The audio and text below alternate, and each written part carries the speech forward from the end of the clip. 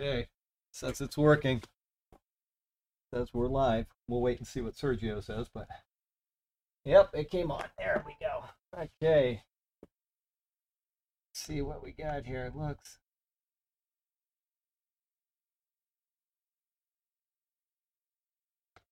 There we go. And he says he's typing something. Okay. Yep, we're live. Let me go ahead and give him that. Okay, we have some prayer requests.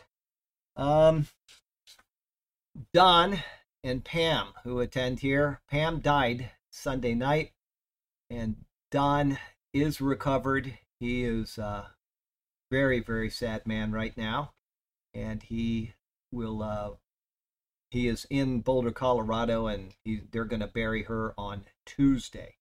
And on Monday, I'm going to fly to Boulder, and then I'll fly home on Tuesday. And so it's going to be a busy, busy week because I've got to get the sermon typed this weekend that has to be normally done on Monday. So I would ask that if anybody has any emails, starting now until maybe next Thursday, if you would just hold off on emails, I'd really appreciate it. It's going to be a very busy couple of maybe 8 days, just trying to fit everything in that needs to be done. And I'm already tired from it because I've been trying to get things done in advance. Aaron in Liverpool is diabetic. He's in the hospital in England with COVID, and he only has one functioning kidney. He's been having trouble breathing. His brother emailed me this morning and said he's better, but we want to keep him in prayer until he is released. So Aaron in Liverpool. Rick's wife, Bonnie, continues to have multiple problems while in the hospital, so we want to keep her in prayer. They've had her on an O2 bag, and it's just one thing after another. Ken and Angela are facing losing communication with their grandchildren because their daughter is dating a Muslim, and their daughter says she's going to be moving out where they live together as a family. She's going to be taking the children from the house, and so they're concerned that they might not see their grandchildren anymore. This is distressing to them, so we want to keep Ken and Angela and the children in prayer. And then Anita has brain cancer. She has 2 teen children, Cyrus and Elise. She's openly bleeding, and she actually bled so much she got blood on one of her children, which has got to be just almost, I can't imagine how traumatizing that must be. So we want to keep those children in prayer. Anita, she's a Christian. We're praying that the Lord will heal her, and we're also praying for Cyrus and Elise who have to go through that. So there you go with some prayer requests, and we'll go ahead and go to the Lord in prayer first. Heavenly Father, we thank you for the chance to come into your presence. We thank you for this opportunity to lift these people up and any others that are struggling with their own troubles and trials and anguishes. And Lord, financial burdens are hemming people in around the world. And for those that are calling out to you, please respond according to your wisdom. Give your people wisdom to conduct their lives in this very difficult world in a way which is proper and correct. Everything is just kind of falling apart, and we just need your direction, Lord.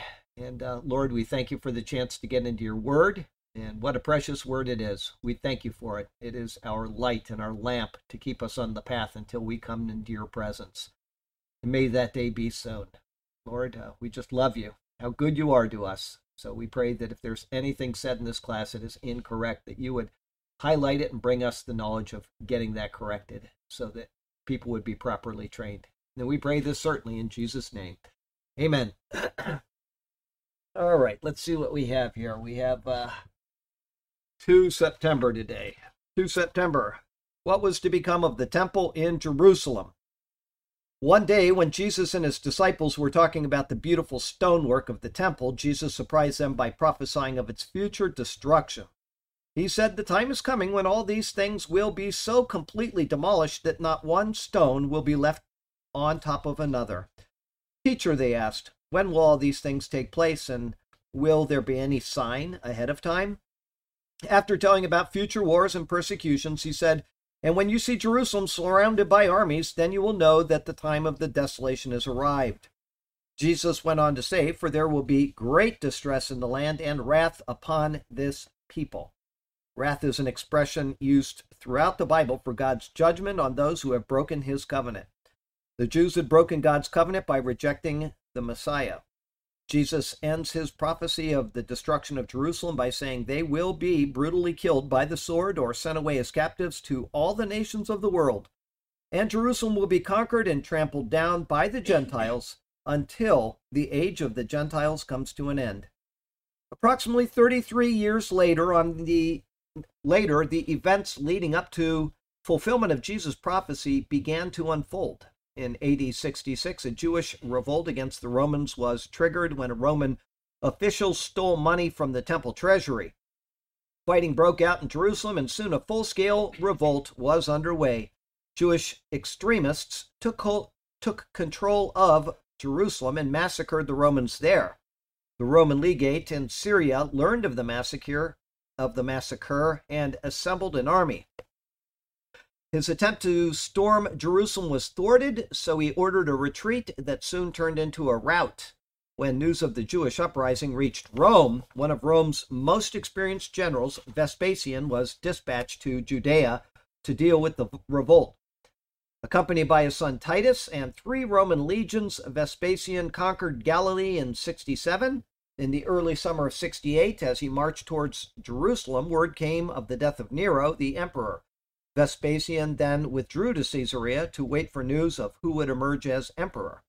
In July 69, Vespasian himself was proclaimed emperor, and he turned over his army to Titus. By the end of 69, Titus had subdued all of Judea except for Jerusalem and 3 outposts overlooking the Dead Sea.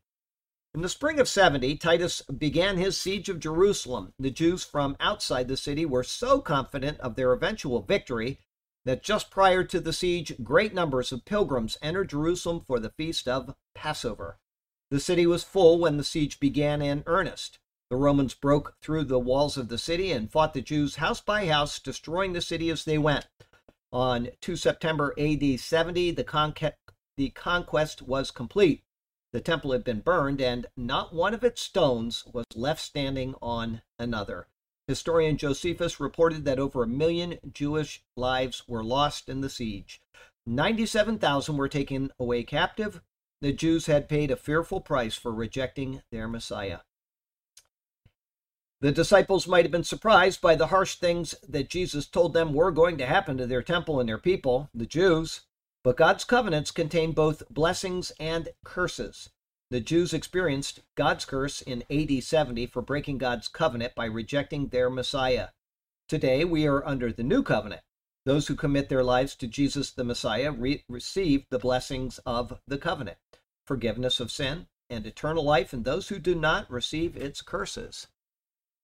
Hebrews 10:30, for we know the one who said, I will take vengeance, I will repay those who deserve it. He also said the Lord will judge his own people. So there you go with that. Hello, Miss Garrett. How are you? And we have, I did not start by reading Psalm 119, so we'll do that right now, which I should have done 5 minutes ago. Kaf, my soul faints for your salvation, but I hope in your word. My eyes fail from searching your word, saying, when will you comfort me? For I have become like a wineskin in smoke, yet I do not forget your statutes. How many are the days of your servant? When will you execute judgment on those who persecute me? The proud have dug pits for me, which is not according to your law. All your commandments are faithful. They persecute me wrongfully. Help me. They almost made an end of me on earth, but I did not forsake your precepts. Revive me according to your loving kindness, so that I may keep the testimony of your mouth. Okay, we are just getting started here. We're in Ephesians chapter 4, I believe still. 4:26 if I'm right. Yes, Ephesians 4:26. Let me get a piece of paper in there. And let's see here. Ephesians 4. Get out my notes.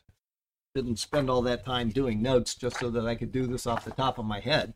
Okay, let's see here. Oh yeah, good verse. I'll start with 25. Therefore, putting away lying, let each one of you speak truth with his neighbor, for we are members of one another.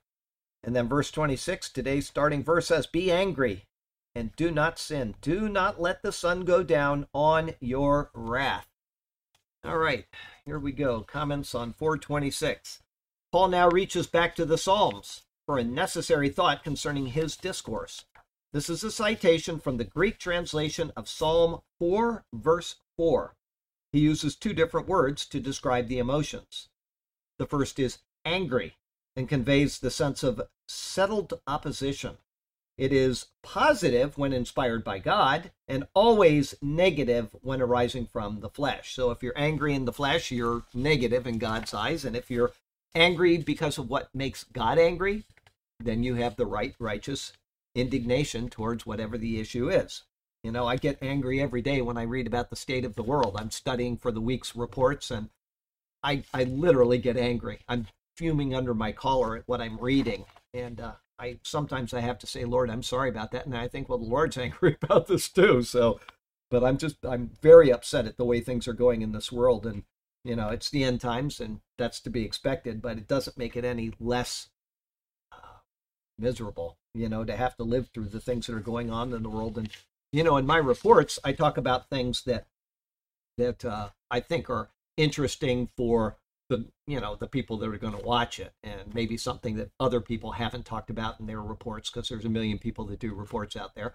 But there are lots of things I simply cannot add into there. They're so perverse, the things that people do.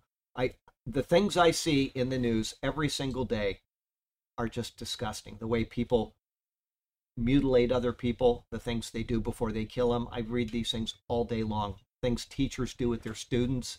Read them every week. It's just, it never ends, the depravity that is coming out in this world today. And it's getting worse.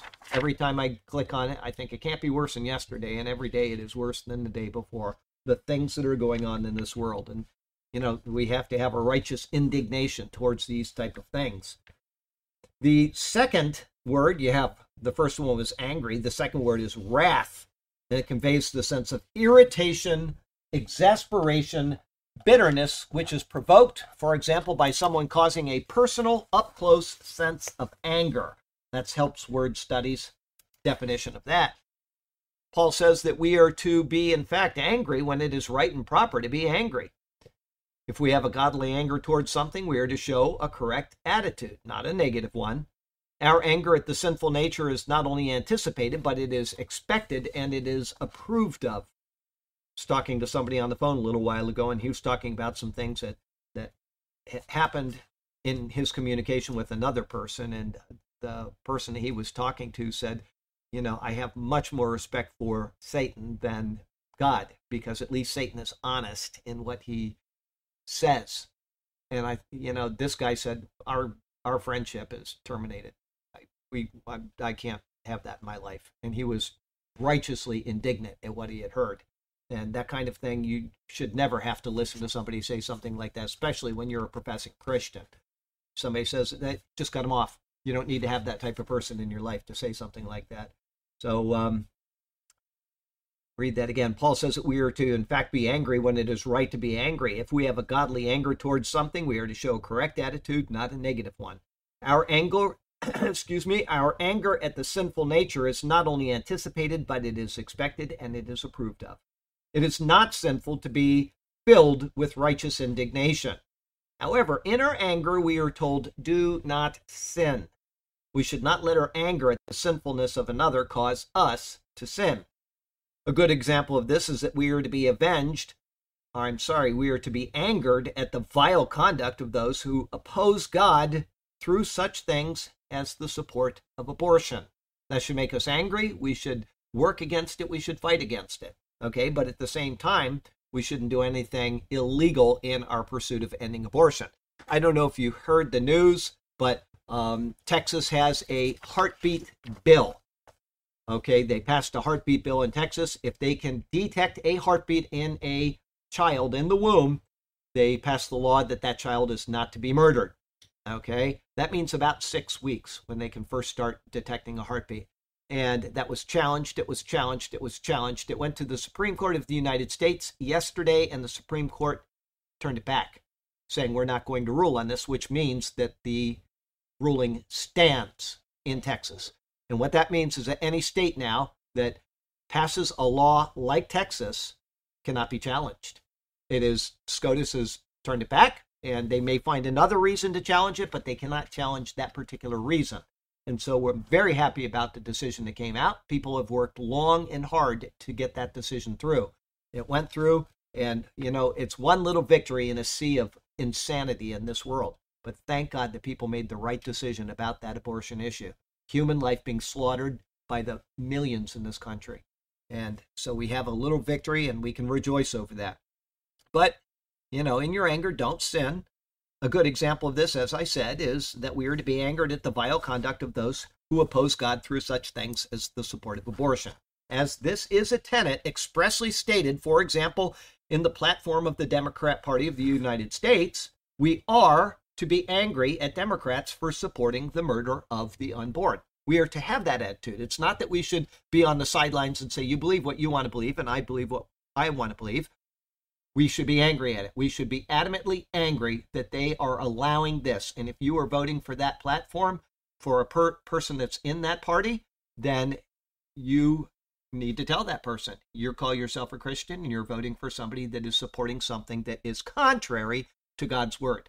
And you need to be angry about that. Okay? So, we are to be angry at all of them for supporting the murder of the unborn. And yet we are not to allow our anger at them to turn into sin through violence or vulgarity. Remember that guy, I think it was up in Jacksonville or Tallahassee, anyway, here in Florida, and he went and killed an abortion doctor. And when they finally executed him, the last thing he said was, today I'm going to be with the Lord in paradise. Well, that may be true if he's a born-again Christian, but the fact is he should not have done what he did. He committed an illegal act in order to stop other illegal acts. That's not how you conduct your affairs. Okay, so what he did was incorrect, and we should be angry at him for what he did. Okay, we have to have our anger directed properly at issues. You can support the fact that, well, I won't go that far. I'll just say that what he did was against the law. It was wrong, and it brought a stain on Christians, obviously. So anyway, Paul then tells us to not let the sun go down on your wrath. As noted, this indicates irritation which is provoked. Don't let irritation which is provoked let the sun go down on that in you. When we allow ourselves to become exasperated to the point where it consumes us, we lose our direction and our focus. Instead of thinking on the things of God, we think on the things of the fallen world. If we continue in this state, it will eventually push out everything else. And I know people like this. They get so angry at the issues of the world that it consumes them. That's all they think about. They're angry all the time. They're frustrated all the time. Listen, you can't change it. You can't change the world. You're not going to change the people that are doing these things, so don't dwell on it. If you want to watch and find out what's going on in the world, that's one thing. But if you can't handle it, if you hear things that I say on the CG report on Sunday or on Wednesday, and it upsets you to the point where you're not sleeping, you shouldn't be watching these things. You should be watching something like Leave It to Beaver, okay? That's just, it's the way it is, because you're not to let your life be consumed by things that you have no control over. If you can't handle it, step away from it. Listen, I couldn't handle Facebook. I couldn't do it. I finally just shut it down. I said, I'm not doing this anymore. I disagree with the policies of the people that have this platform. I disagree how they treat and censor people on the things that they say. It's not worth my time to sit there and be angry over it. I'm just going to shut it down. And I made my stand, and I have, and best thing I ever did. I walk around 10 times happier every day because I'm not on Facebook anymore. I miss the people that I grew up with and, seeing their birthdays and sharing with them. But it's not worth it to me to have to go through that on Facebook. I'm not a person that can handle it, and I don't believe in funding that guy's unrighteousness. All right, if we continue in this state, it will eventually push out everything else. And so in order to keep that from happening, we are to put our irritation aside, to not dwell on it. All right, that's the best thing you can do. If you're listening to talk radio in the afternoon and you enjoy it, you don't get angry and lose your testimony over it, great. If you do, then you need to stop listening to talk radio. You've got to have in your life the effective controls so that you don't become unproductive in your Christianity or even in your normal walk of life. I mean, you go to your job, you might not be talking about Christ while you're at your job, but you might be arguing politics with somebody and getting yourself fired. If you have to do that, then get away from the things that are causing you to do it. This is all just responsible thinking as a person, and especially when it comes to being a Christian. Be angry when it's right to be angry, Don't let it consume you. Paul uses a known custom of the times to demonstrate how we are to do this. The Pythagoreans bound themselves to find reconciliation to their differences before the sun set. They would shake hands or find some other token which would bring about peace. I've said this, I think it was in this class. It may not have been. It may have been on a Sunday morning. So I'll tell you, I've got some friends that have come to this church. They're the most wonderful people. They really are wonderful people. They came to this church a couple years ago, and they had been married, and then they got divorced. And they realized that they wanted to be married, and so they got remarried. And they have what is called the hug mat. Okay, the hug mat is inviolable. If somebody walks to the hug mat during an argument or during a time when they're upset at each other, the other one must come to the hug mat until they resolve that difference. And that is their policy in their house. And this is what the Pythagoreans did. They would shake before sunset to resolve any differences so that they wouldn't have it eating them up. And that's the example Paul is using. Well, the hug mat can be, I'm going to come to it and I'm going to stand on it, but I'm not going to hug you. And they're going to stay there until they hug.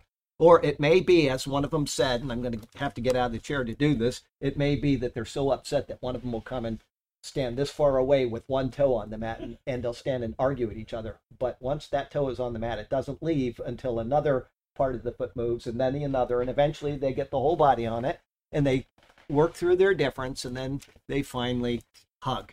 And once the hug is received, they can leave the mat. But that is their policy, and I tell you, it works for them. It's kept their marriage together, their second marriage to each other together, and thank God for that, because they are a wonderful group of people, or a couple of people, I guess. Just wonderful people. But, we have problems in life, and sometimes we just don't know how to handle them, and we do the wrong thing and get a divorce or whatever.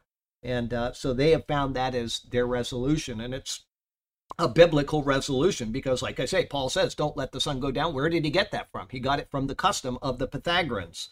Okay, they would shake hands or find some other token which would bring about peace. Thus, the bitterness that could well up in the night would be quieted before it could get out of control. This is a sentiment not unlike the second half of Psalm 4, verse 4. So I'll take you there and we'll see what that says.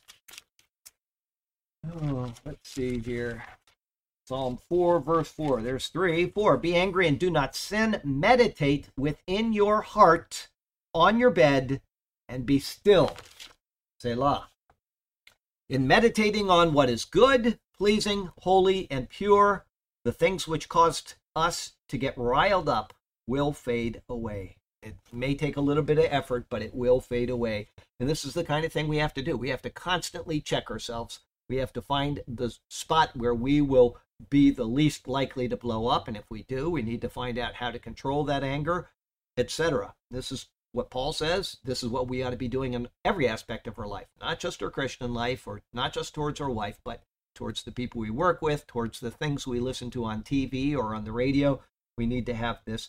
I wasn't upset today, but I'll tell you a story of how the Lord works things together, because I could have been upset. Hideko knows I don't have a very high stress tolerance. Okay, I get very stressed and then I blow up. And today I left the house and I asked Hideko, do you want me to bring home dinner tonight? And she said yes, because it's Thai and she wants Thai food. So, okay, I'll bring home Thai food. And so what I do is I go on the way here. Sometimes I eat at 7-Eleven, good healthy food there. And, it just, but once in a while on Thursday afternoon, I'll go to the Thai restaurant and I will have lunch. And then I'll tell BJ, I want you to get this for dinner, and this for Hideko's lunch for tomorrow. So we have everything. We don't have to cook tonight, and then she doesn't have to make a lunch for herself tomorrow. So she has papaya salad coming for lunch tomorrow. Okay, so I'm over there, and of course, my son, who's not here, but my son, if I don't tell him I'm going to the Thai restaurant, I'm in trouble. So I have to call him, would you like dinner tonight? Yes, every time. There's never a no with him. And so he and his wife get dinner. I pay for it, and then they'll come and pick it up after they leave the hospital. But so that's my Thursday when we go to the Thai restaurant. And today I went there, and I realized that I had forgotten my iPad. And I have to have the iPad for church here because Sergio is the one that make sure everything is working. And the only way I can tell if we're live is to hear from Sergio. So I thought, I don't want to drive back home. So I borrowed BJ's phone. I called Hideko. She said she'll bring the iPad. And then I thought, well, wait, I'll just bring the food home. Okay. And that'll give me a reason to get rid of the food now and pick up the iPad instead of picking up the food after class. And so that's what I did. I drove home and I gave her the, is something ringing? Oh, it says, okay. I gave her the food, and then I realized as I was driving home, the microwave stopped working yesterday. And so she can't heat up the food unless she's going to spend extra time heating it up in the stove. So now I'm thinking, now I got to go to Walmart. I'm going to be late. I've got all this work to do to get ready to leave on Monday to go to Colorado. And so what am I going to do? I'm going to go to Walmart. I'm going to buy a microwave, and then I'll get home after class and I'll plug it in, and then she can heat. And so I'm going through all this in my mind. And when I'm in there dropping off the food, she's already got the microwave on the floor because she's cleaning the counter. And so I grabbed the microwave and I took it outside and I put it in the scrap metal pile. And I walked to the car, threw in the iPad, and then I realized we had electricians at the house a couple days ago. They had to wire something. I walked back in and I said, did it stop while you were working it, or did it just not work? And she said it wasn't working. And I said, well, let's plug it in. I took it into the garage and I plugged it into a unit there, and it works. So now I think I'm wasting all this time. I've got all this, and then so I'm kind of upset about this, but I went out there, I looked at the panel, and they didn't turn on one of the breakers. And I thought, okay, well, I'll turn on the breaker. Well, no, this all sounds bad, and I'm really stressed over it. I'm almost upset about it. I turn on the breaker, and I hear her deep freeze come on. And I thought, no. Oh my gosh, because she's got 550 mangoes in there that she's peeled to last her the whole year. That's all she uses this deep freeze for, is for mangoes. And I thought, oh no. Well, I opened it up and it was still frozen in there. Nothing was bad. And I thought, if I didn't come home with the food and go through all of that trouble, we wouldn't have known for another week, and everything in that deep freeze would have been bad. And so you see, you don't get angry. You have to just think, why is the Lord allowing this into my life? I know that was a long story to get you to the point, but think about it. All of that worked out just to save Hideko's mangoes. Yes, and that's exactly the verse that went through my head. When I got in the car, Romans 8:28 went through, or is it 38? Whatever. 28. It went right through my head. And I said, thank Jesus. Thank the Lord for that, because all of that could have been bad. And she stands there literally for hours and hours and hours cutting those mangoes. Hours. I mean, when they start coming out, she starts collecting them. And of course, we're giving them away and bringing them to church and throwing them at people on the road because we got so many mangoes. But I have to tell you, I'm so thankful that things happened the way they did. But the whole time I'm upset because I'm losing time, and I've got to get the work done before I leave on Monday. And I don't, I got a long, busy 3 days ahead of me before I leave. And then I've got, when I come back, it's going to be a real stressful couple days catching up. So, you don't know what I'm talking about. Mom doesn't know what I'm talking about. She's like, I got to go to Boulder. Pam died. Pam. And so I'm going to do their funeral on Tuesday. So I'm sorry I didn't tell you, but I've been too busy to even think about it. So, okay, we'll go on now. But that's the point that I wanted to make. You what? Yeah, my nose is growing. Yeah. Yeah. No, well, you never know. So in meditating on what is good, pleasing, holy, and pure, the things which caused us to get riled up will fade away. And so that's what I was doing after I got done. I was still excited about the afternoon's waste of time, but I started just thanking the Lord, thinking on the word. It was very nice to have that happen, actually. But when you don't see what's happening and why bad things are happening, you're just confused. But the Lord was merciful on Hideko's mangoes. Okay, life application. Carrying around bitterness for an extended period of time will inevitably cause harm to the one carrying it. No doubt about it. It's going to cause you harm in one way or another. It may also result in physical acts which will later be regretted. The more we carry such anger, the more rash and impulsive we are likely to become. And that was written about Charlie Garrett to Charlie Garrett. And you just happen to get to hear it. I have to really calm myself down. I'm an A-type personality. I don't handle stress well. I don't handle pain well, and so I can go off on a handle very quickly. All right, 427. We got, let's see here, 427. Nor give place to the devil. Well, that's a long one. Nor give place to the devil. The word diabolos, or devil, means slanderer. In this case, it is used with an article to indicate the slanderer or the devil. Okay, I'm going to tell you, now this is the New Testament. It's a little bit different, but if you go to the Old Testament, you will see different Bibles translate Satan, the word Satan, differently. Okay, sometimes it'll say Satan in one translation, in another it will not. It'll say accuser. Okay, and how do you know if it's speaking of actually the devil or just somebody that's accusing? The way you can tell in the Hebrew is if it is prefixed by the word the, then it is speaking of Satan, the accuser. Okay, anytime the word Satan is used in the Hebrew without the article, then it should not be translated as Satan. And I'm going to give you an example of this because people get excited about this particular verse. It says in 2 Samuel that the Lord incited David to take a census, right? And then in 2 Chronicles, maybe 1 Chronicles, anyway, one of them, 1 or 2 Chronicles, it says that Satan incited David to perform a census, okay? It does not say Satan incited David to perform a census. It says the accuser, without the article, accuser, Satan incited David.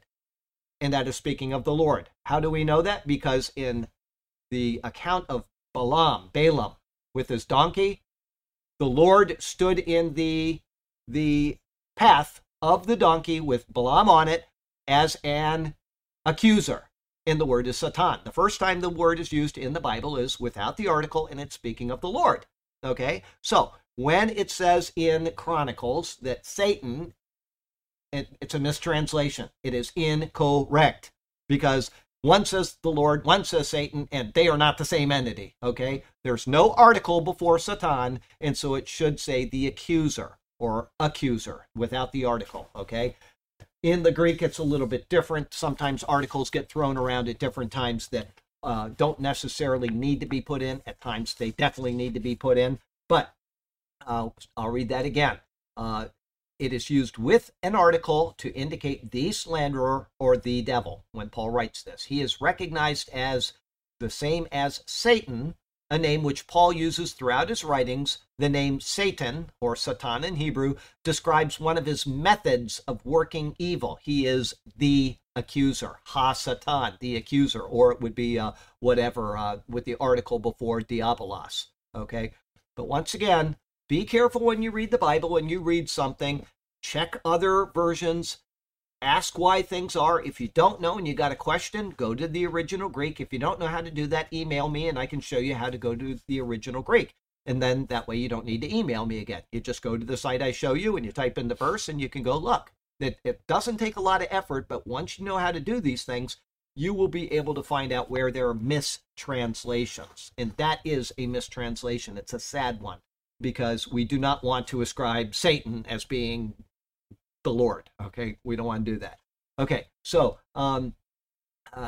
he's the accuser, Satan. Thus he stands accusing man before God. Where is that?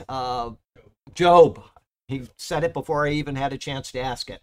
Especially in the book of Job, Satan stands before the Lord and accuses the Lord of Job. He's saying to the Lord, this guy is, blah, blah, blah. And if you do this, then he'll turn and reject you. Or he'll what? Curse you. Thank you. And then he says, it doesn't work. And so he says, well, if you do this, then he'll turn and curse you. And it doesn't work. And he says, well, if you do this, then he'll curse you. And the Lord says, then go ahead and try. And he says, but you cannot take his life. Satan does not have the authority to take life without the Lord's approval. Okay, we can get that right from that particular passage in the Bible. Okay, so Satan is there trying to destroy Job's life. He destroyed a lot of life in the process, his own children, his servants, and everything else. But there you go with that, is that he is the accuser. The title, The Devil, describes the one who introduces enmity into man through slander. So you've got a little difference there. You've got the accuser and you've got the slanderer. You've got Satan and you've got the devil. To give place to the devil, Paul's words, is to allow him to work his wickedness in one's life. It is allowing the heart to be influenced by his evil intent. Okay, so Paul says that, how did he word that? He said in 4:27, nor give place to the devil. Read that again now. To give place to the devil is to allow him to work his wickedness in one's life. It is allowing the heart to be influenced by his evil intent. So Paul says, don't allow that. Now, there's a difference because in 1 Corinthians 5 and then again in Timothy, 1 or 2 Timothy, Paul hands somebody over to Satan, right, for the destruction of the flesh, that his spirit may be saved in the day of the Lord Jesus. And the same thing with Hymenaeus and what is his name? The two bad guys. I'm not thinking of the other guy's name. Anyway, it's in Timothy, and he says, whom I've handed over to Satan. What he's doing there is he is not giving Satan authority over the person forever. Like in other words, the person is lost to salvation. That is not what is happening in those verses. He is handing them over to Satan so that they can be abused by Satan to stop bringing disgrace upon the Lord. Okay, as it says in 1 Corinthians 5, to destroy his flesh, but his spirit may be saved on the day of the Lord Jesus. Okay, this guy is doing something that's inappropriate. He's in the church. Hand him over to Satan. Let Satan have him, but get him out of the church is basically what he's trying to tell these people. That's what you want to do. Hymenaeus and Alexander, that's who it was. The two guys that were giving Paul a bunch of grief, and he told Timothy, I'm handing him over to Satan, basically. So there's a difference between giving the devil a foot place, okay, and there's another thing of handing somebody over to Satan. Totally different context, and no, you cannot lose your salvation. If you read those verses and you find that, you're looking at them wrong, because he specifically says that their spirit may be saved on the day of the Lord Jesus, meaning that they're not going to lose their salvation, but they sure will lose their joy on the way there. Okay, that's the point he's making. Yes, it is allowing the heart, giving place to the devil is allowing the heart to be influenced by his evil intent. Excuse me, this is done through a variety of means. Paul has already addressed putting away lying and not allowing the sun to go down on one's wrath. If we fail to do these things, the devil will certainly seize his opportunity to enter the situation and cause trouble to arise. If you think back on your own life and times when you failed at one of those two things, you probably said, yep, he got in there and he did his work. You know, he ruined my joy. He ruined my relationship. He, whatever. He got in there because you allowed yourself to just let the devil take hold of you. Okay, having said that, people will often talk about demons and the devil. This is for you to understand. A person can be possessed by demons. I do not deny that. Okay? A Christian cannot be possessed by a demon. All right? People in general can, because the world belongs to the devil. And if a demon is inside of somebody, hey, I have no problem accepting that at all. But a believer, a person that is called on Jesus Christ and is saved, cannot be possessed by a demon. He can be afflicted by a demon. Demons can come and give us all kinds of heck all day long. And some of us know that intimately when we go out and something happens and you just know that some force is trying to ruin your testimony. That may be demonic affliction, but he cannot possess you. You belong to the Lord, and greater is he who is in you than is in the world. Okay, so that answers your question in advance. You cannot, as a Christian, be possessed by a demon. Okay, but you can be afflicted by a demon all day long. Okay, Paul will continue with a list of things which could allow the devil to find a place in our heart. In the end, if we do something which is opposed to God and his word, we are allowing ourselves to be opened up to the work of the devil. In fixing our eyes on Jesus and in contemplating the word of God day and night, and I would say not just day and night, but all the time, because you might say, well, I did it today and I did it last night. That doesn't get it. All day, all night, every day, every night, okay? We will have our hearts open to him and shut to the devil. It's a battle. We're in it. If you don't believe me, we'll get to Ephesians 6 in a couple minutes, and when we get there, you will see. Well, it might not be a couple minutes, but we'll get there eventually. You will see that we are in a real battle, and that what Paul is warning about here is what he is going to describe in much detail in chapter 6, the spiritual warfare and how to keep it under control. Okay, that's what we need to do. So, life application. The Bible acknowledges that the devil and demons are real. As this is so, we need to heed the commands and exhortations of the Bible, lest we get sideswiped by these miscreants. And the only way to do this is to know what these commands and exhortations state. Lesson, read, and know your Bible. Not going to happen if you don't do that. If you're not prepared somebody comes at you with something in Scripture and you're not versed in the Word, then you have no idea if he's telling the truth or not. And the same thing is true with your responsibility before the Lord. If you don't know what to do, because it's right there in Ephesians 4 and it's explained in detail in Ephesians 6, how can you do it? And so you're opening yourself up for all kinds of trouble in your life because you haven't taken the time to do the one thing that is necessary for your relationship with the Lord, which is to know the Word. Okay, that's the main thing that you can do after being saved, is to get into the Word and read it and study it and follow sermons that are based on the Word of God, follow teachings that are based on the Word of God, because they have, I typed something today, and for somebody, he asked me to give an evaluation of something, and I told him that, I read the Word many times, but I didn't have any doctrine, because doctrine is completely different than knowledge. Doctrine is taking your knowledge and it's being able to rightly apply it. And so what you want to do is know the Word, but at the same time, once you know the Word, once you have that down, then you want to learn the doctrines. How are you going to learn the doctrines? You're going to have to read about them. You're going to have to go online or maybe take a Bible course. And when you do, if you don't know the Word first, then the doctrine that you're being taught may be wrong, and that is what you are going to believe for the rest of your life. Whatever you're taught in college or in your seminary or wherever you're doing, if you don't know that it's wrong and you get it in your head, you're just going to believe it. So you need to know the Word first, then get the doctrine, get your systematic theology down, and you will be in the sweet spot. But if you don't do it in that order, you are bound to get misdirected. Okay? So, and there's one thing. People email me a lot. Like, I want to learn Hebrew. How do I do that? And I tell them how, I've studied Hebrew over the years, and I tell them exactly what I did and the courses I took and that kind of stuff, okay? And one of the things I say is, if you want to know Hebrew, if you really want to know it, you need to take a Hebrew course from a college. I don't know Hebrew. I have to learn everything I do every single week. It's a struggle. I have to, it's just difficult because I don't know the mechanics of the language.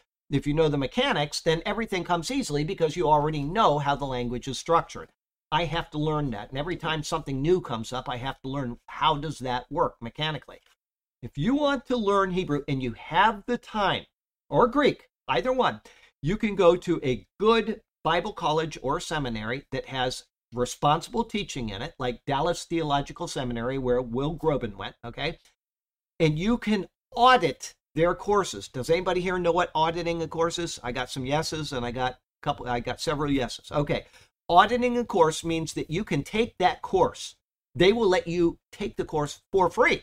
Just email them and say, I want to learn Hebrew. I've got a passion to learn Hebrew, and they will let you join the classes. You can do them right online. You can learn the language or whatever discipline they have in that college. You can do any college course normally. Most colleges will allow you to do this. The only thing is you do not get credit for it. Who cares? Who cares if you got a piece of paper? That's irrelevant. What matters is you've got the knowledge that you wanted. So if you want to learn something, if you have a real desire to learn the Greek and understand what is being written here in the New Testament, then I would suggest that you call or write or email Dallas Theological Seminary and say, I'd like to audit your Greek courses. Can I do that? And they'll say, sure you can. And they'll tell you how to do it and what's expected of you. It's not a lot, and you can kind of set your own pace. So I recommend anybody that wants to gain knowledge. If you want to learn systematic theology, go to Dallas. It's a good school. It used to be. I'm sure it still is, but I qualify that because things go downhill very quickly in this world today. But that when Will Groban went there 10 years ago or 15 years ago, it was a good school and he recommended it. Okay. But I recommend that people do these things because that is how you can develop yourself as a Christian and as a responsible person that is using the word rightly. But don't just go to like, Arizona University where they have a course in theology and take it from them, because all you're going to get is that Buddha is the same as Jesus, is the same as Muhammad, and you're wasting your time. Okay, go to a good, sound theological seminary, and they will be able to set you up with what you want to learn. Okay, so he's going to continue this list. I said that. Okay, yeah, the Bible acknowledges that the devil and demons are real. As this is so, we need to heed the commands and exhortations, I know I read this already, of the Bible, lest we get sideswiped by these miscreants. And then I said, read your Bible. Okay, so 428 is where we are now. Let him who stole steal no longer, but rather let him labor, working with his hands what is good, that he may have something to give him who has need. Okay. Paul is writing to who? The Ephesians.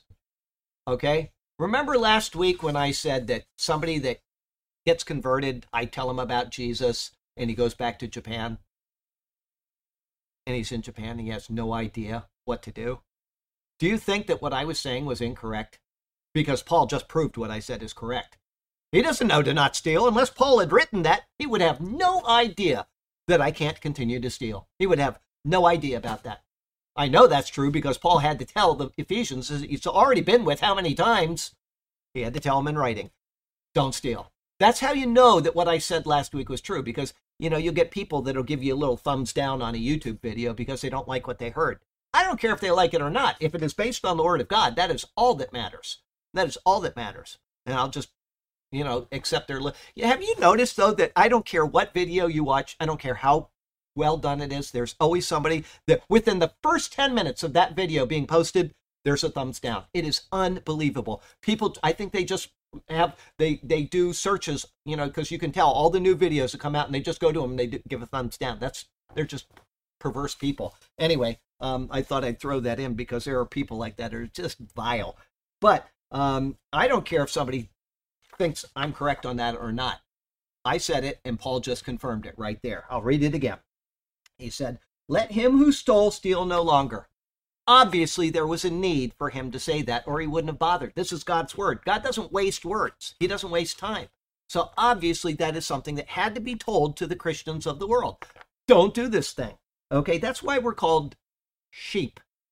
Sheep are not intelligent animals. I had a couple people that came to visit. They attend online, and they still have their farm up in Nebraska.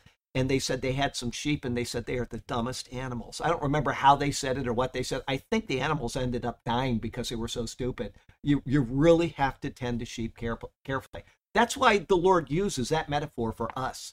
That's how stupid we are, that Paul would have to tell us, let him who stole steal no longer, okay? But rather let him labor, working with his hands, what is good, that he may have something to give him who has need.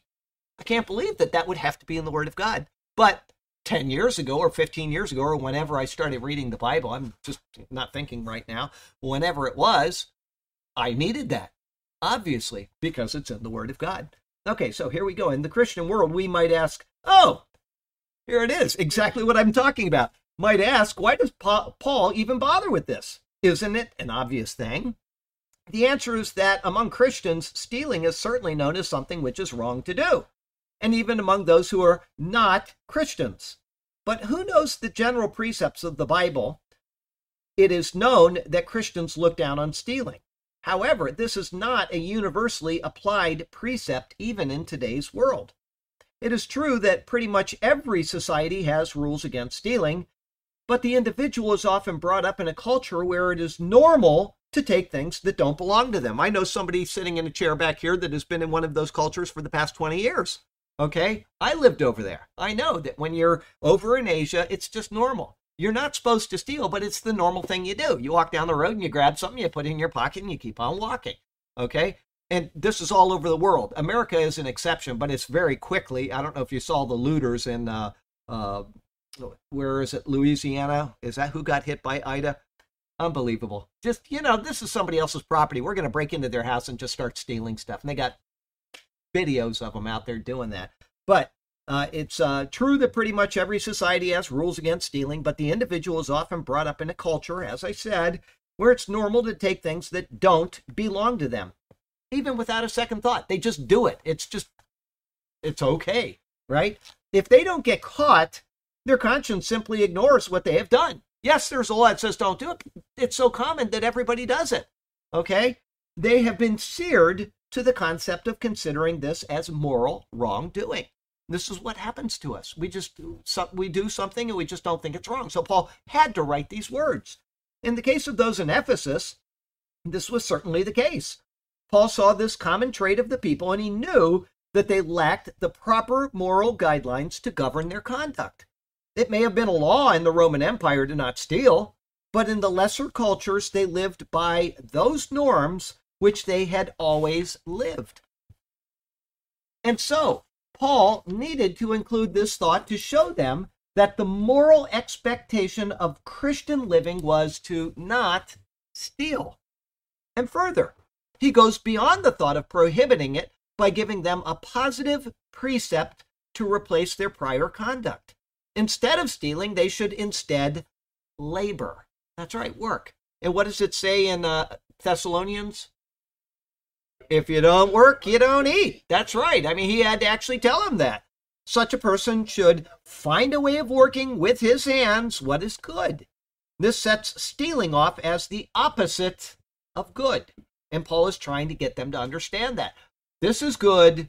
This is not good. Okay? And when you teach people in some of these foreign countries, it would never be considered okay in Japan. I can tell you that right now. I was in Japan for 6 years, almost to the day.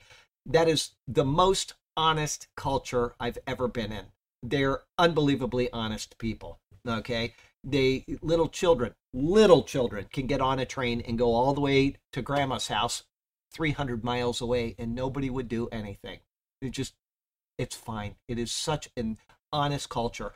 And maybe I've said this here, maybe I said it to somebody. If you go to Japan, at least when I was there in the 1980s, they had vending machines. Did I say this? I didn't. I did during the class? Okay, then I won't bring it up. Okay. I hate to repeat myself about things like that, but that shows you how honest they are. Oh, you want to hear it? Okay, she wasn't here for this. They have vending machines for everything in Japan. There's nothing you can't buy in a vending machine. And if you want a bottle of whiskey, you go out on the road and get a bottle of whiskey. And yet, until they are of age, and I mean the day of their birthday, no kid will go and buy that whiskey or beer or whatever. That's how honest they are.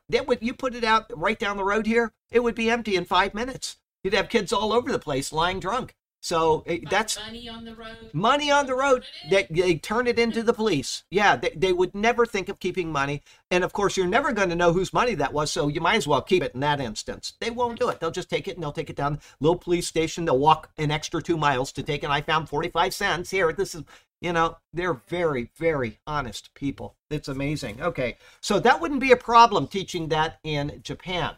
Okay. But they have other problems in Japan that really need to be addressed if they are Christian. So the Lord certainly has covered all of them. This sets stealing off as the opposite of good. It is contrary to what is morally sound. And then, to further strengthen his words, he goes beyond simply doing what is good for self-supplementing, by supplementing the good of which work provides, even to showing that not only should it take care of one's personal needs, but it is proper in order, here's Paul's words, that he may have something to give him who is in need. Not only not stealing, but not only going out and getting a job and being productive, but actually saving money so that you can help somebody that has less than you do. Paul goes beyond the principle and he goes to the finer points of Christianity all in one verse. It's amazing. He has in just one thought gone from harming others in order to promote the welfare of self to helping self and to the additional plus of being able to help others. Unbelievable. It's how he weaves his words together so that we can have just exactly what we need to guide our lives. In stealing, there is actually only harm to all concerned. Nobody comes out unscathed. In working for what is good, there is the possibility of a double blessing. One can enrich himself, and he can also take care of others who are in need. Another positive benefit of adhering to these words now There is surely a heavenly reward awaiting those who adhere to God's word, who are diligent in laboring honestly with their hands, and also who are willing to help those who are in need. So everything is benefited by doing what Paul says, even until the day you stand before the Lord Jesus and receive your rewards. If you are doing it in faith, I will qualify that. If you're just doing it to, impress your boss, oh, see, I helped this guy out today, I'm sorry, you get no reward for that. If it's not done in faith for the Lord Jesus, then there are no rewards. What you do must be done in faith. And as long as you're doing it in faith, it doesn't have to be anything grand. It doesn't have to be anything exciting. You are demonstrating faith in the Lord. He will reward you for it. All in all, great things can be expected and are sure to result from applying the precepts found in this verse right here. Life application. A life without productive work is one which will lead to all kinds of troubles. The old saying, idle hands are the devil's playground, is correct.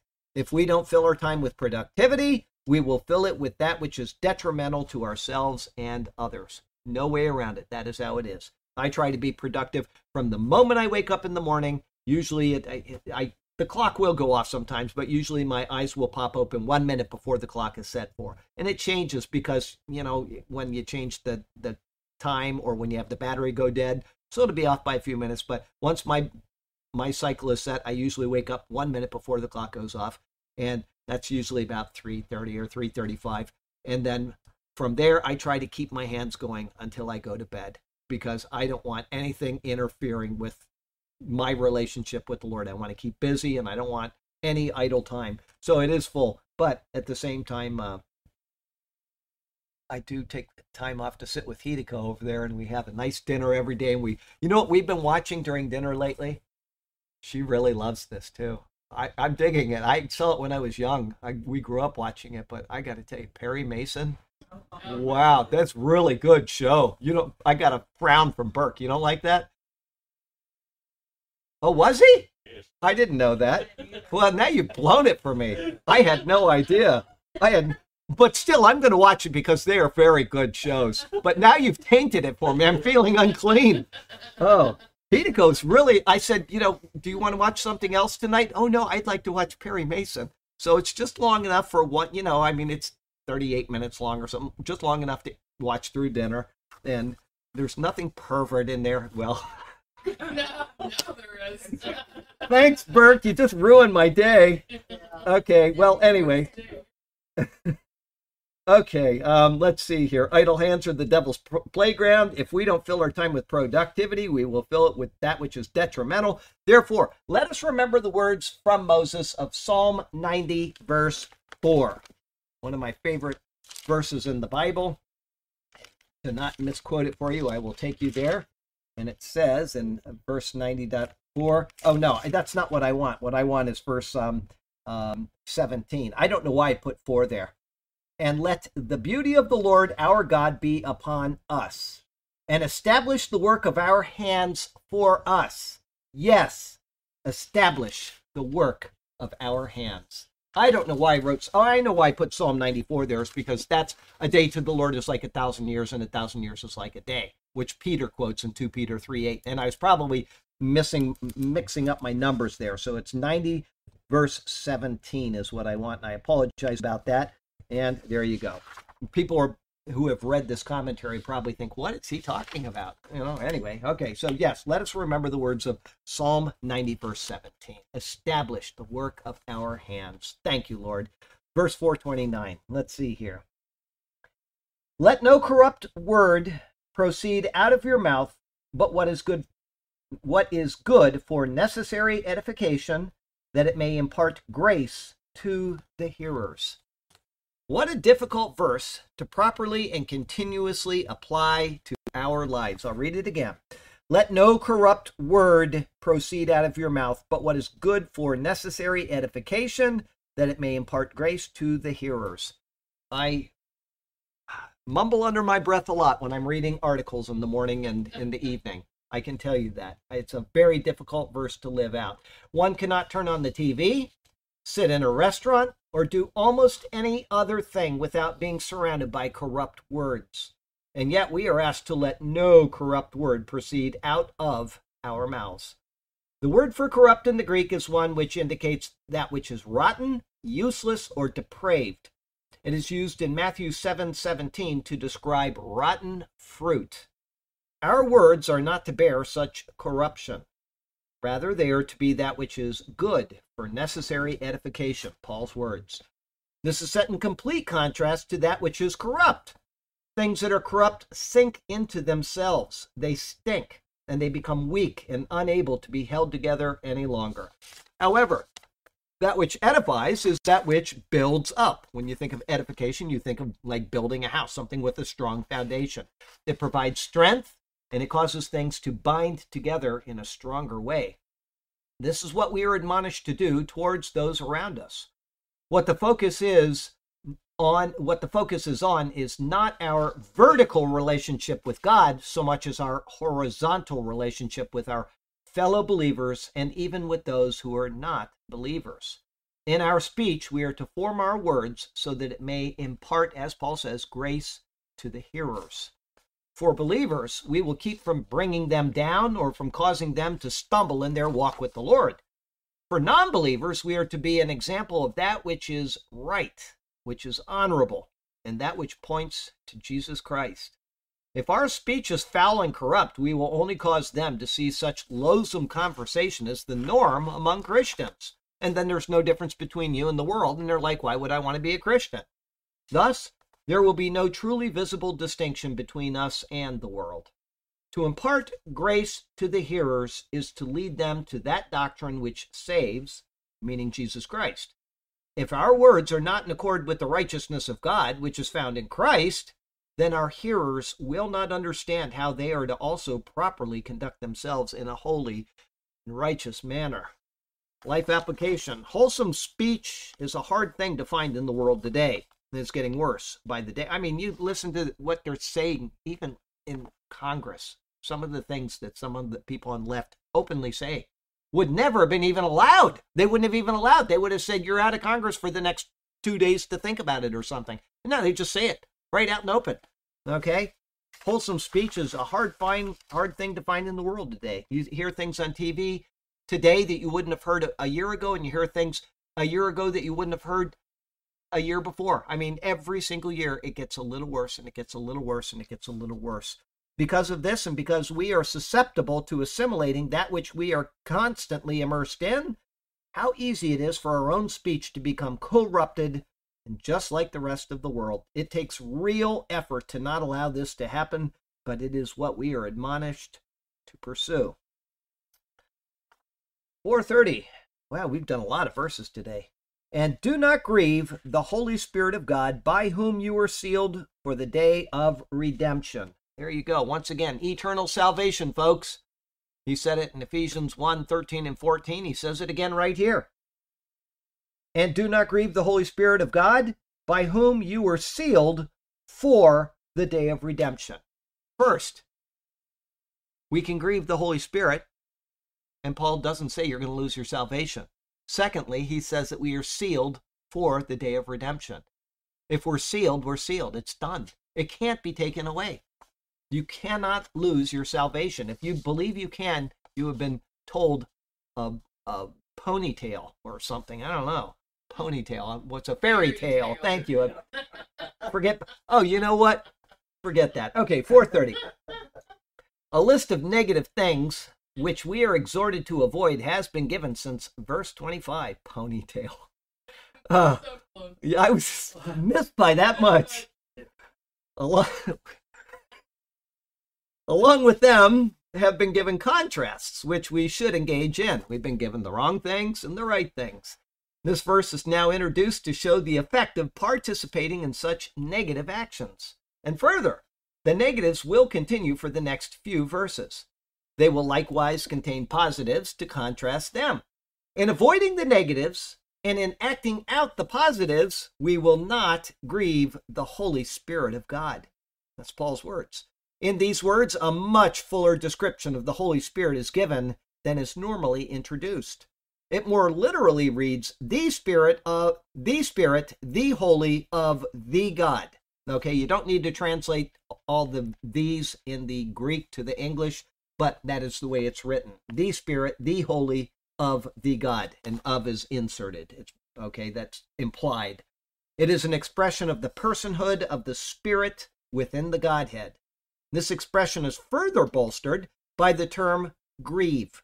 It is a clear indication that the Spirit is not an active force as claimed by the heretical Jehovah's Witnesses. They say the Holy Spirit is God's active force. It's not a being in any sense at all. You can't grieve an active force.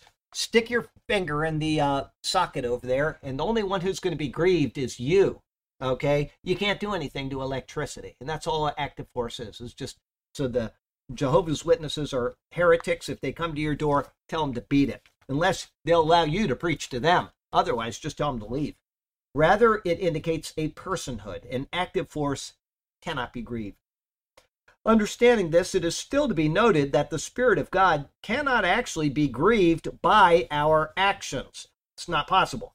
Instead, the words are used to show the type of grieving that a friend would endure if they were negatively violated by our actions. The kind of behavior that would cause such grief. Paul is saying that we are not to act in a manner which would cause a close friend or a beloved friend to be grieved by what we do. Once again, the Holy Spirit is spirit. There's no change in a spirit. Spirits don't get happy. They don't get sad. There's no time associated with being a spirit. Okay? God is outside of time. He created time, this bubble of time for us to exist in. But he doesn't change. He doesn't get angry in the sense that something is happening. Why? Because if any of those things happened, then we're not speaking about God. Okay? Because God does not have time associated with him. God the Father, God the Son, the deity of God the Son, and the Holy Spirit have no time associated with them. If God gets happy, then something is happening when he's getting happy. What? Time is going by. Okay? You see that? God doesn't change in that way. That's why we have Jesus, is to reveal to us the unseen God that is unchanging in his very being. Okay? So, immediately following up these words, Paul says of the Spirit, of the God, that it is he by whom you were sealed for the day of redemption. The Spirit is the seal of our guarantee of redemption. This is more fully explained. I already said it, but I'll read it to you now in Ephesians 1, 13 and 14. Here's what it says. If you believe you can lose your salvation, you're wrong. In him you also trusted. Speaking of Jesus, in him you also trusted after you heard the word of truth, the gospel of your salvation. You heard the word and you trusted. The word trusted is being used here synonymously with the word belief, which you'll use in a second. Here we go. In him you also trusted, and trusted is inserted there, by the way. I'll read it without it and you'll see. In him you also, after you heard the word of truth, the gospel of your salvation, in whom also having believed. So the believed goes back to the word trusted. Okay, they inserted it for your clarity, but that's what it's referring to. So we'll start again. In him you also trusted, after you heard the word of truth, someone spoke to you of it, you heard the word, the gospel of your salvation, in whom, Christ, also, having believed, you just believed in Christ. This is what Paul says. You heard the word, you trusted, you've believed. You were sealed. He says, right there, the way he writes it, there is no time between the two. It happens, okay? He doesn't say that, but you can tell he's inferring, or you can infer this from what he says, that when you believe this, the moment you believe, you are a sealed believer of God in Christ. So here it goes again. Having believed, you were sealed with the Holy Spirit of promise, who is the guarantee. God's guarantee is not like our guarantee. If you buy something from an auto parts store and it breaks, they may or may not warranty it based on some little thing, some technicality. If God guarantees something, it is as sure as his name, and his name is unyielding. He is the guarantee. This sealing of the Spirit is the guarantee of our inheritance until the redemption of the purchased possession to the praise of his glory.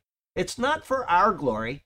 If it was for our glory, then it wouldn't matter if we lost our salvation. There would be no difference to God. but his name is on the fact that he has sealed you. He has given you a promise, and it is guaranteed. It is to the praise of his glory. And so if you believe you can lose your salvation, you are wrong. Okay? We'll go on. It says there, these words of Paul once again show us that salvation is an eternal decree of God, not degree, decree of God.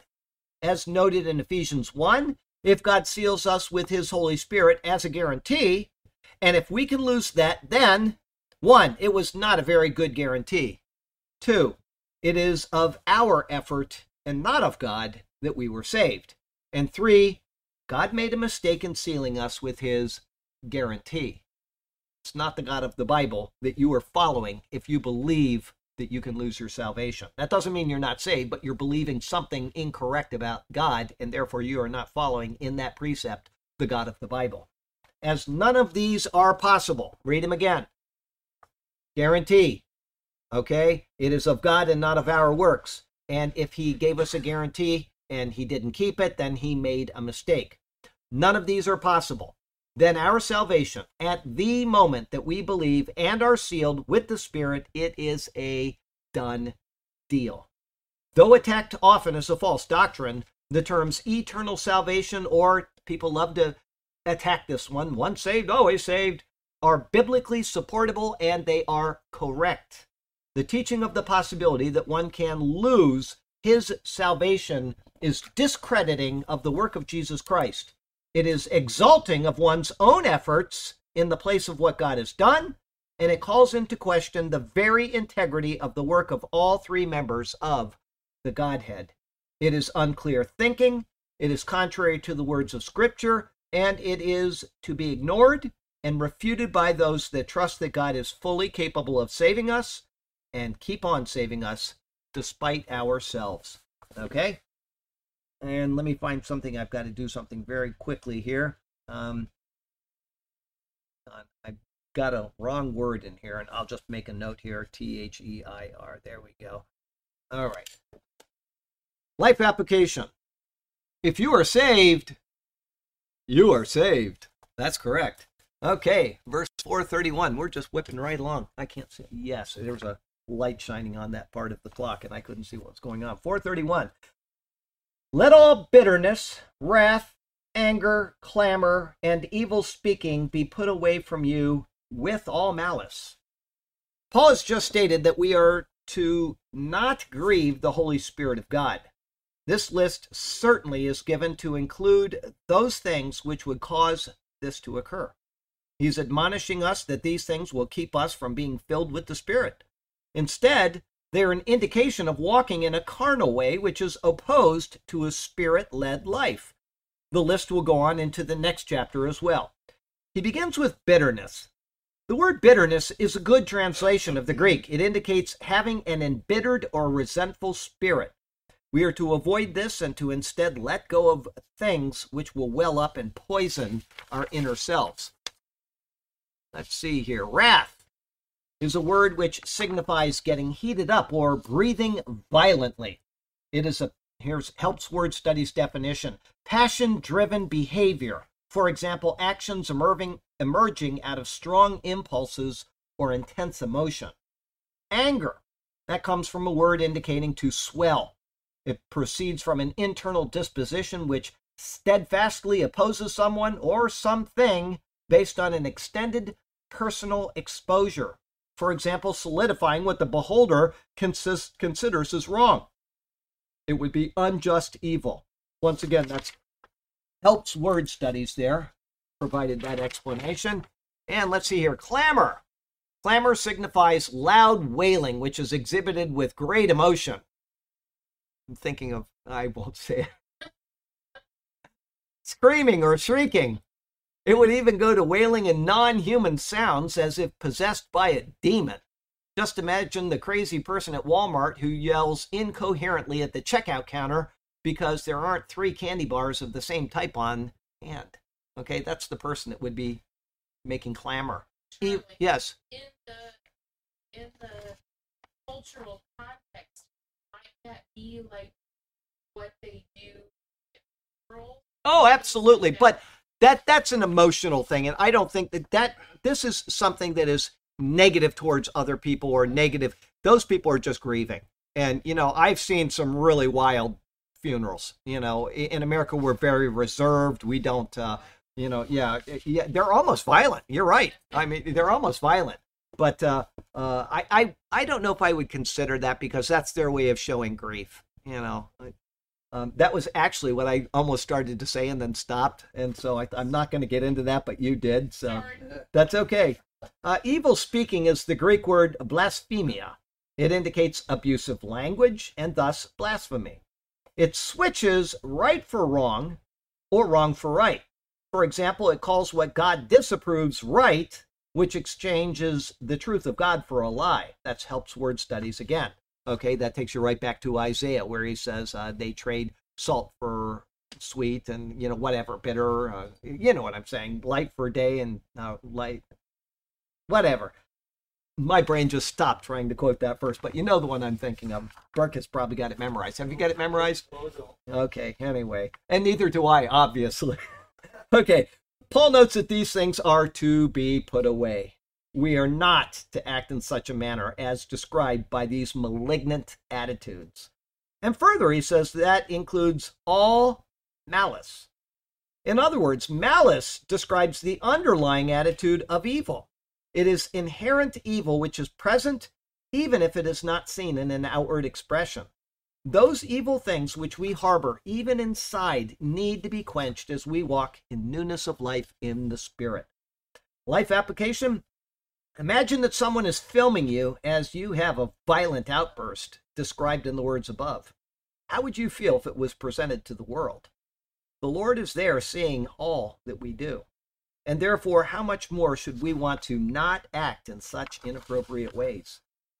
Okay, I am going to do the last verse of chapter 4, and then we're going to finish, even if we're a couple minutes early, because this is the last verse of chapter 4, verse 32.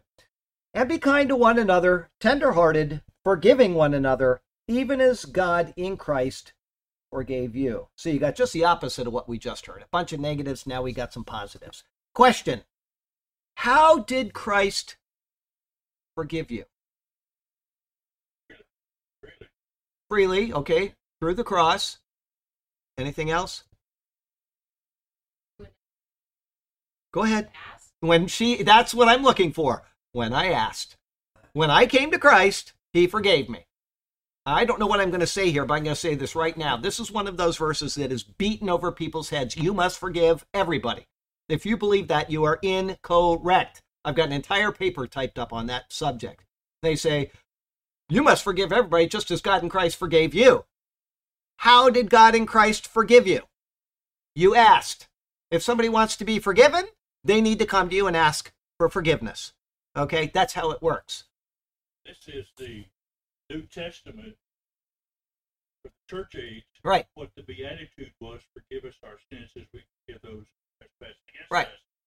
That was under the law. This That's right. Grace. But people even say, well, misinterpret. They take everything out of context with this. One of them is, Father, forgive them, for they knew not what they did.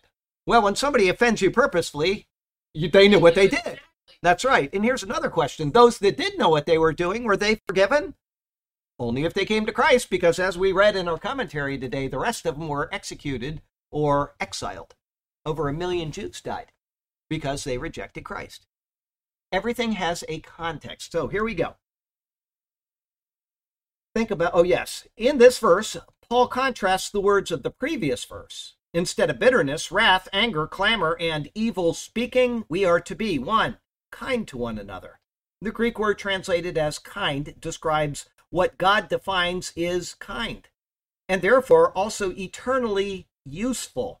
We have no adjective in English that conveys this blend of being kind and good at the same time. That is Vincent's Word Studies. So we have a very complicated word there, so he did his best to tell you about that. 2, tenderhearted. The word is used only twice in the New Testament, here and in 1 Peter 3, verse 8. It is a combination of the words good and guts. The visceral organs were considered the seat of emotions, and so the guts are used as our modern term heart is used. We say heart, they said my guts. I have a feeling in my guts, okay? 3, forgiving one another, qualified by even as God in Christ forgave you. We're supposed to forgive everybody even as God in Christ forgave you. To be forgiving is to overlook that which offends, setting it aside and not picking it back up again. When an offense occurs, how we deal with it will define how Christ-like we ourselves are becoming. I'm going to say this now before I forget. If you want that paper that I have on forgiveness, I will send it to you. Do not send it to me, please, in email this week. Send it to me next week. Make a note and send it to me after next Friday, okay? Please, because I've got a very busy schedule for the next 6 days. So please, if you want that paper, make a note, send yourself an email, and next Friday you can ask me, okay? The question above now needs to be addressed. Because it is parts of the words which Paul has given us for the rule and guide of our lives. And so, how did Christ forgive you? There are several aspects which scholars focus on. Each of them is correct and should be applied in our forgiveness. Do I have time to finish this? This is kind of long. Let's see here. Wow, I'm going to have to read quick. Forgiveness should be unmerited. If someone comes to you and asks pardon, you should be willing to give it without strings attached. God forgave us in Christ without any strings attached. Okay? In other words, salvation is eternal, because if you can lose your salvation by what you did, then it wasn't up to you. There was nothing attached. He simply canceled our sin debt. 2, forgiveness should be complete. If someone comes to you and asks for pardon, you are to completely forgive them of their offense. In Christ, God has forgiven every sin without exception. 3, forgiveness is to be permanent. When pardon of an offense is requested, it is also to be forgiven and forgotten. It is not to be taken up again at a convenient time in order to require more of the person or to punish the person. It is to be pushed out of the mind and forgotten. Okay? Having said these things, this verse is one of the most abused verses in Scripture by those who want to lord the precept of forgiveness over others. There's a common element to each of the 3 points mentioned concerning forgiveness, and any others that may be considered, which is almost always overlooked. John Gill makes the immense mistake of stating the following in his analysis of this verse. He says, that is, fully and freely and from their hearts, and so as to forget the offenses and to not upbraid them with them hereafter, yea, they should forgive them before they repent, and without asking for it. And that is for Christ's sake. No, that is for your sake if you do so. If you want to forgive somebody because you don't want to carry that burden, that is fine, but that is for your sake. Okay? The question is, how did Christ forgive you? The answer is, I asked him to forgive me, and I was forgiven. There is an action following an action. And yet people overlook the obvious and state that we must forgive everyone unconditionally and at all times. And as John Gill said, even before they repent. That is not true. And even before they acknowledge their offense. This is not how God forgave us in Christ. To state that leads to the heresy of what is known as universalism. Universalism is that there is no hell. God forgives everybody. You can do whatever you want in this life. That is what that attitude leads to. And that's why the left wants you to be told that you have to forgive everybody all the time. It leads naturally to the doctrine of universalism. Okay, where was I? God forgives all sin potentially. Every sin of humankind for all of human history is forgiven potentially at the cross of Jesus Christ. He does not actually forgive all sin. Only when one comes to him through Christ is that person forgiven. There is not a blanket waiver of all sins which has been unconditionally handed out to humanity. Rather, there is a blanket waiver which must then be received by the offender. Never let anybody tell you that you must forgive everyone without conditions because it is what Christ has done. That is absolute heresy. When someone who offends you comes and asks for pardon, you are to pardon them. But until they come to you for pardon, they cannot actually be forgiven. Only potentially. Get your boxes right and don't be a Christian punching bag for the depraved of the world to beat you up at their will. We got to finish right now. Life application: forgive others as Christ has forgiven you. To understand what that means, reread the comments above. Heavenly Father, we thank you for the chance to come into your presence, and we do thank you for the forgiveness found in Christ. We thank you that it is open to anybody, even the most vile sinner on this planet can come to you, and his sins will be forgiven, because that is what grace is. Grace is unmerited favor, and you have offered it to the people of the world. And how sad that we have, as a species, rejected that. But thank you for the fact that we can accept it, and for those who have, we will be praising you for all eternity for the grace that was poured out upon us because of the shed blood of Christ on the cross of Calvary. Thank you for our Lord Jesus Christ, and it is in his beautiful and precious name we pray. Amen. Get close. Can't go over that time frame. Set this down, back this up.